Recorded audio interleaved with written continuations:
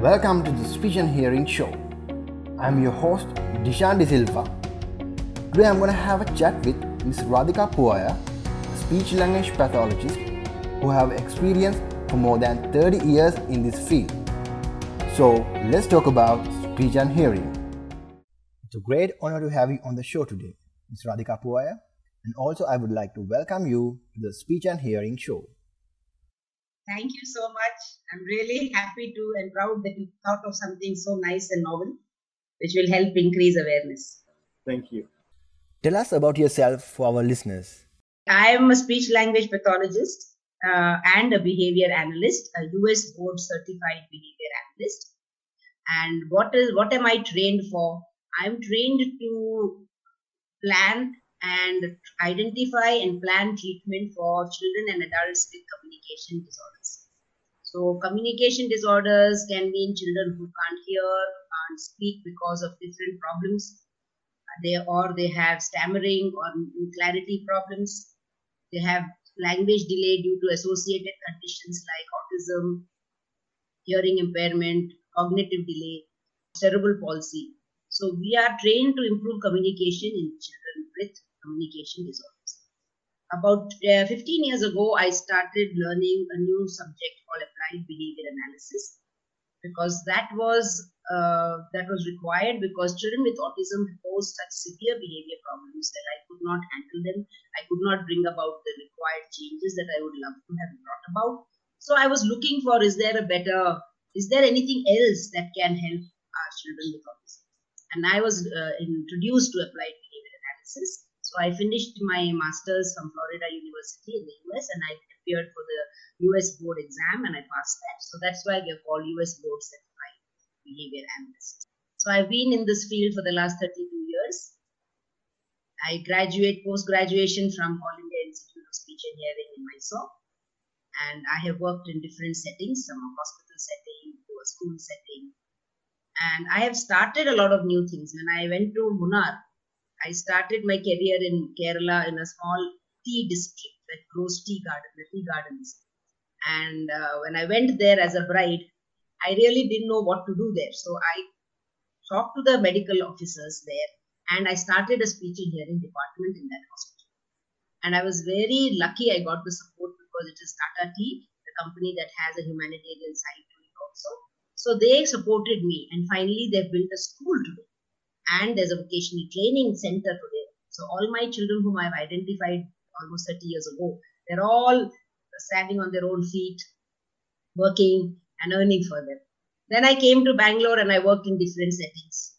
And 2002, I started a private clinic just to provide speech therapy in a private setup. So that earlier at that time, most speech therapy was available in a very unorganized way. That means you went to the speech therapist's house and you did therapy, or you went to organizations and received therapy. So I said, let me start a private therapy center so that it will be more professional in the approach. So I started the first clinic in Bangalore. And then in 2005, I was convinced that it's time to work towards increasing manpower in this country, in our country. So I said, okay, let's get into professional development. And that's how we started Samvad Institute. My next question is, why did you think of pursuing this field? So I was very clear on what I can do, as when I was 20 years old, I was very clear what is my strengths and what are my weaknesses. I knew I was good at science, but I knew I could not become a doctor because I didn't have the mental makeup to handle, diseases and look at people who were not sick, who were very sick, and, handling blood and cleaning. All that was the major impression you have of a doctor, okay, or a dentist. I said, I don't want to do that kind of work, but I want to be in the field of science and I want to be with children. So I didn't know which profession I can do. So people were saying, John, become a teacher. I said, teaching is just teaching. I like teaching, but I want to be involved in the subject of science. I want to be involved with human body. I am very fascinated by the way the human body works, and I want to be part of in that field. And I was so fortunate that I got to know about this field. And it was the only college in India was in Mysore, and my parents were in Mysore. So it was a really destiny, played its role. And the biggest challenge was there were only 20 seats those days. The whole country, there were only 20 seats for that college because it was the only college in the country. So I was very lucky that I got into it. But I think I worked very hard. That's why I got into it. I knew that there are only 20 seats. There's no other way to get into this course. So I really worked very hard and I achieved my goal and joined the course. So it balances my personality very well because I love children. I like being with children and I am good at science. So I'm like a doctor as well as a therapist for the child. So it blends both the things that I'm good at. In the introduction, you mentioned that you are a behavior analyst. So tell us, what is ABA and how it helps speech therapy? Sure. So applied behavior analysis is a new subject that has come into the world. But the earlier research has been done almost 70 years ago. But it was such a new concept that people took so long to accept and understand what B.F. Skinner, the father of behavior analysis, was trying to say. So what is a challenge for children with disability is how do we teach them, right? Children with disability do not have an internal desire to improve like all of us do. We are all social. So we know we have to go to school. We like to follow the social paradigm and carry on like our parents did, like our brothers and sisters did. So we are aware of that social. So therefore, motivation is inbuilt in us to learn.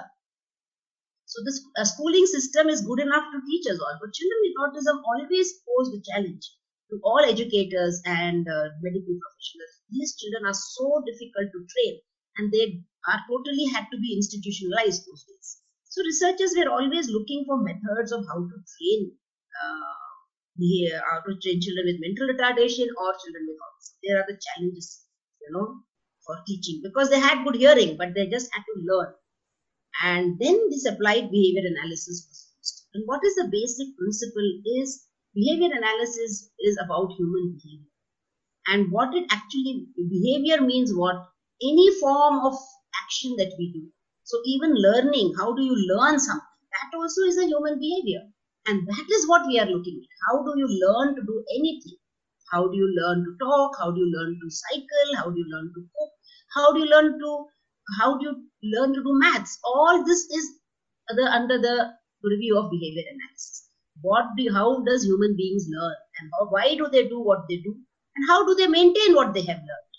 So they started applying these. So Skinner, what did he do? He did a lot of experiments in the laboratory and he came up with certain 5 behavior principles that govern human beings.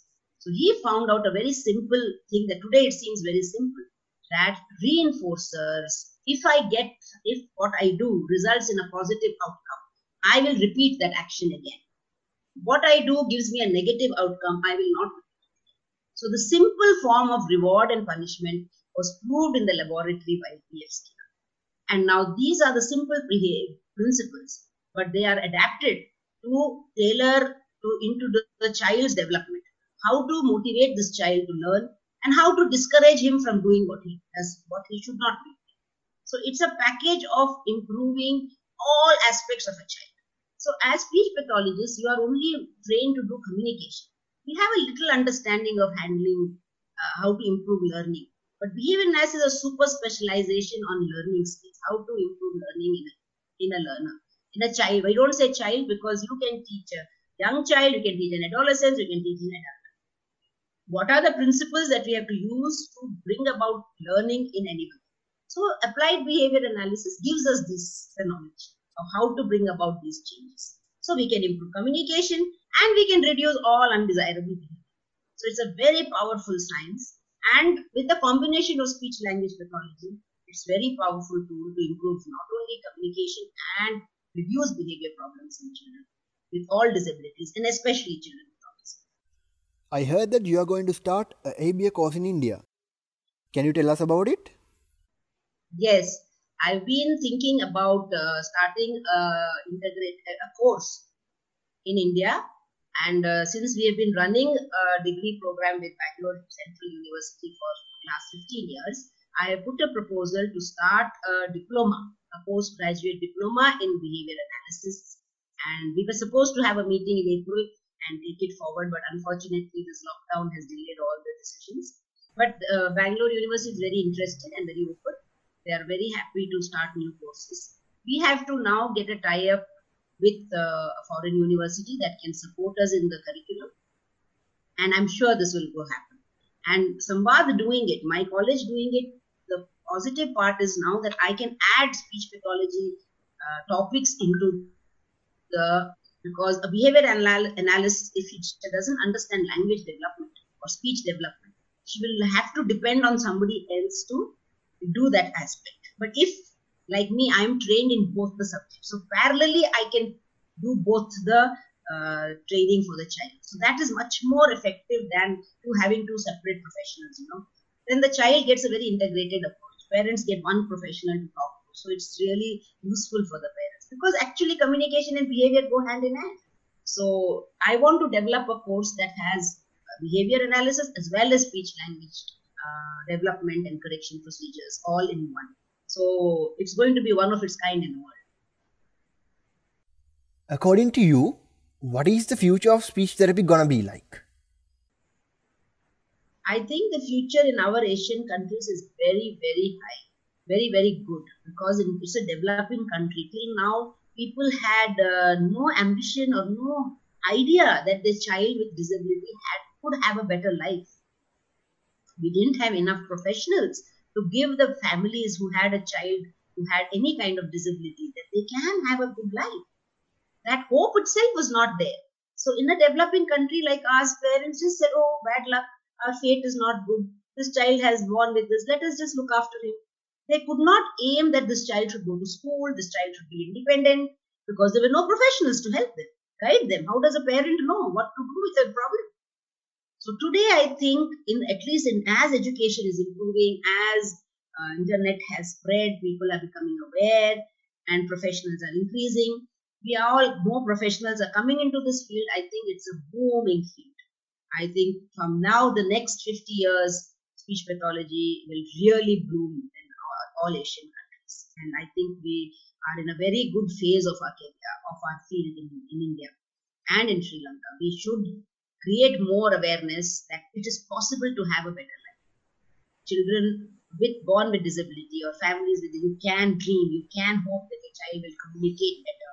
You can dream that your child will go to school. You can dream your child will work, if not independently, with support. That technology is available today. That know-how, the knowledge is available. It's our job to spread it. And then, it will be easier, and the quality of life of everybody will. Now, people with disabilities, about 5% or 8% of society, they were completely marginalized. Now, if we give them a chance, they can also come to this field. So I think all of us should work with that motivation and that aim and objective. That let's bring them back to mainstream. Before we wrap up, can you give some tips for parents who are currently at home with their children who have communication difficulties? Because I want to add some value for them. Yeah. So what I would generally say is, this is the time when you have a little extra time. So it is a time to see whether your language of your child is generalized. You can, because when children get therapy, generally it's individual therapy, right? So we generally tell our parents, please generalize it with all family members. Please generalize it for all settings. Like he should be able to use his vocabulary and language with every family member and with his extended family. So sometimes parents don't have the time to practice that, because when a child has a communication disorder, he needs once he gets the training, he needs practice to get fluent in that skill, right? See, it is a new skill for him. He is not born with a natural aptitude to communicate. So we need to understand that and give him multiple practices so that he gets the practice and becomes confident in using that language to communicate. So this is a time to generalize it and give him the support, prompt him to talk to everybody, create a situation that communication happens more often, especially with children with autism. They are so happy to be by themselves. They do not want to interact. So we have to help create situations where they need us. So, we call that sabotaging. So while the child is doing something. If you are playing a simple activity like blowing a bubble, you pause, just waiting creates the need for communication. If you continue doing the whole routine as it is without him, you don't wait for him, where is the need for him to communicate?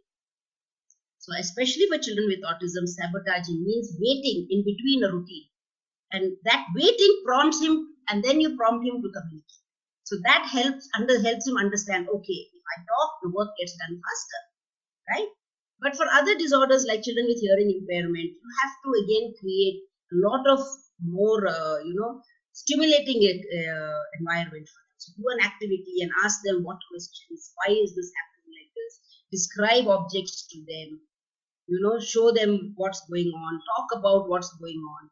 While now that you are at home, you're cooking all the time, you're cleaning. So the daily routine is a very good place for language development. That's how we all learned language, right? When we were young, we were followed our mothers all around the house. And that's the conversation. That's how language development happened. No parent sits one-to-one. So it happens in a very natural manner. So now use this natural environment to create opportunities to develop whichever aspect of your child's language that has to be developed. Then you also can develop play skills. Our kids there's no time to go out and play. So now you have to find things to keep them occupied at home. All right. So you can develop this ability to play with blocks. Try games, try activities that do not need too much of instruction, that he can play by himself, like water play, playing with sand, playing with maybe not sand is not available, but grain, playing with grain, sorting grain. If the child is at that level, just do that. If a child is at a little higher level, look at picture books, take out the family albums, read stories to them, play games with them, play board games. All are traditional board games. You can start playing the board games with them and keep them occupied. And also allow them a little bit of leisure time. So their parents are a little worried to give TV time.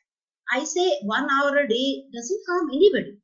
All right. So even if he has a child with difficulty, 1 hour, 1.5 hours, 2 hours a day gives him a little leisure time and gives the parents a little time. And now you have a lot of games and educational things on iPad. So you can train your kids to do that. We have trained even moderately or severe autistic children to play games on iPad, because the visual field is very easy for them to make sense of. They understand the visual field very well, visual image very well.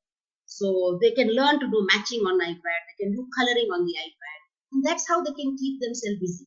So parents should aim to use this time to make the child little independent to play and not be there all the time with the child. So prompt fading, like I will call it, fading away your support to the child so that he becomes more independent in doing activities yourself. Then the quality of life for the family improves. Otherwise, if the mother has to be constantly with the child, it's very tiring. It's very tiring and very difficult for the parents. So this is the time to slowly learn how to fade away the prompt and make him slowly independent in doing what he's doing. And this is also a time to try working out. If you discuss with your therapist, they will give you tips on how to improve toilet training, how to do self-help. So self-help, that means learning to brush himself. All these skills require a lot of practice. And now that you have the time, you can give that practice. So 3 things: communication, leisure skills, and self-help skills. These are the 3 things that they can focus on in doing during this lockdown. Of course, if they need help, they can always contact their therapist, because parents may not know what to do. So keep in touch with your professional, get the tips for them, and continue doing that. Thanks for your valuable time, and it was great to have you on the show. Thank you so much. Very nice talking to you. Thank you, and all the very best.